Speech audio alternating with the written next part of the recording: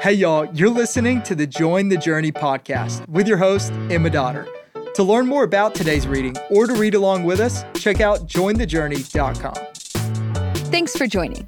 We're about to start the book of James, but before we dive in, finishing up Hebrews, I wanted to give y'all a quick reminder that Volume 2 of this year's guided journal is now available on Amazon.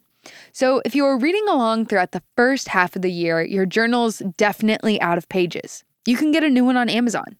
Just search Join the Journey Journal Volume 2.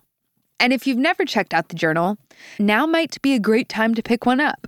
For me personally, I often am easily distracted when I read my Bible or pray.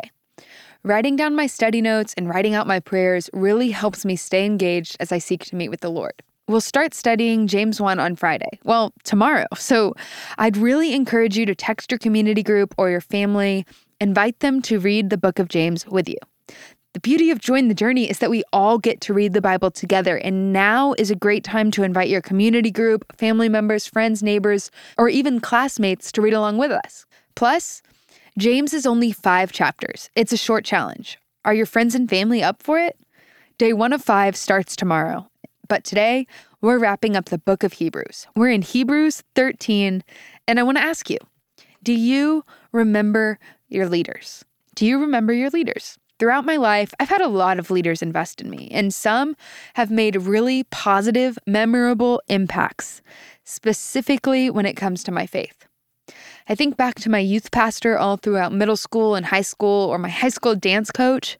She was a believer in a public school, and she encouraged me to share my faith with other students. I also remember my first boss when I worked at a Christian summer camp throughout college. All those leaders made big spiritual impacts on my life. I remember when I disappointed them, when I missed the mark. I remember when they were proud of me, when they challenged me. I learned a lot from them. How to study my Bible, how to ask for forgiveness when you mess up or disappoint someone. I learned how to teach, how to choose righteousness when a lot of other worldly things are pulling for your attention. And I remember always really looking up to them. And in today's chapter, the writer of Hebrews says in chapter 13, verse 7, "Remember your leaders, those who spoke to you the word of God. Consider the outcome of their way of life and imitate their faith." And then later on he says, "Obey your leaders and submit to them, for they are keeping watch over your souls as those who will have to give an account. Let them do this with joy and not with groaning, for that would be of no advantage to you." So I want you to ask yourself, who in your life, what leaders in your life should you be imitating? Who should you be following? And then once you identify those people, I want you to ask yourself, how do I respond to them? What's my attitude toward them? If they are God's provision for me, does my response reflect that reality? Who should I be following? And do I believe they're God's provision for me? Let me read verse 7 again. "Remember your leaders, those who spoke to you the word of God. Consider the outcome of their way of life and imitate their faith." The writer is reminding the Hebrew audience of those leaders who had led them to Christ, the leaders who made the most significant spiritual impacts on their lives. These are the leaders who introduced them to truth, who spoke to them the word of God. And where did this truth lead those leaders, lead themselves? Well, apparently to a pretty good place, because the writer of Hebrews encourages his audience to imitate their faith. So who led you to Christ? What kind of things marked that person's life? Were they marked by the fruits of the Spirit, a deep, abiding relationship with the Lord?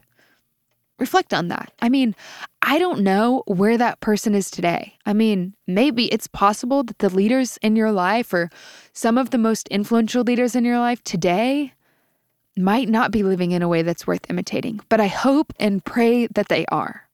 But if they're not, think about the leaders in our church. Who are leaders? Who's a leader that you can look up to and say, I want to follow them as they follow Christ? Now, some of us, you might be thinking, man, I wish I had a leader who led me to the Lord in that kind of way, or had stuck with me once I came to faith, or I wish an influential leader in my life was still following Christ. The good news is that God always provides for us through his people. even though people are broken and they mess up. And I mean, really, God provides through us, through his Spirit, his word, and his people. But today we're talking about his people, specifically leaders. And in verse 17, when the writer of Hebrews says, obey your leaders and submit to them, for they are keeping watch over your souls as those who will give an account, he goes a little bit more specific. We're left to conclude that the author is referring specifically to leaders in the local church, people like elders, because we're called, or the Hebrews are called, well, we are too, to submit to them as these leaders are keeping watch over the souls. They're shepherding the flock that's been entrusted to them. And that's good news. Regardless of whether or not the leaders throughout your life have disappointed you or continued to be role models, God always provides for his people through his church. I mean, today, the church is a blessing. Like, we should want, as believers, we should want to be shepherded in the context of a local church. And here at Watermark, we've got tons of great leaders who live in such a way that reflects Christ.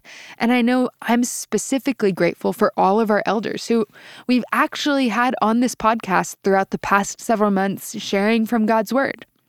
So the question for us then is, do we obey our leaders, our elders, and do we submit to them? Or said differently, do we obey and submit in such a way that would lead them to do their job with joy or to do their job with groaning? Really, the question for us is, are you easily led? Are you difficult to work with? Verse 17 says that we should obey our leaders and submit to them and let them do this with joy and not with groaning, for that would be of no advantage to you. Do you make it hard on your leaders? If you do, if you're intentionally difficult, or you take joy in being difficult, you're actually harming yourself, it seems.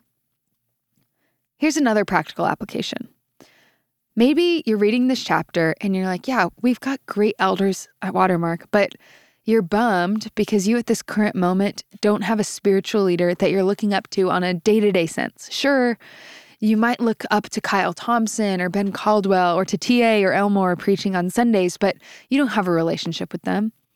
What do you do when you're lacking spiritual leadership in your life? Maybe you're looking for someone to disciple you on a more personal level, or you're a dad and you'd love to talk with another older dad whose kids are already out of college, who's further down the road. What does it look like to go after being surrounded by leaders, spiritual leaders like that? Maybe it's as simple as joining a summit group or attending a women's Bible study group, getting plugged in with the Collective or Better Man. This church is full of amazing leaders, and the question is, do you believe that you should have godly leaders in your life, that you need them? And if you think the writer of Hebrews is right to encourage his audience to remember their leaders, then I'd encourage you, if you're not already, to go get around godly role models. That's all we've got time for, but I'm so glad we're all on this journey reading the Bible together.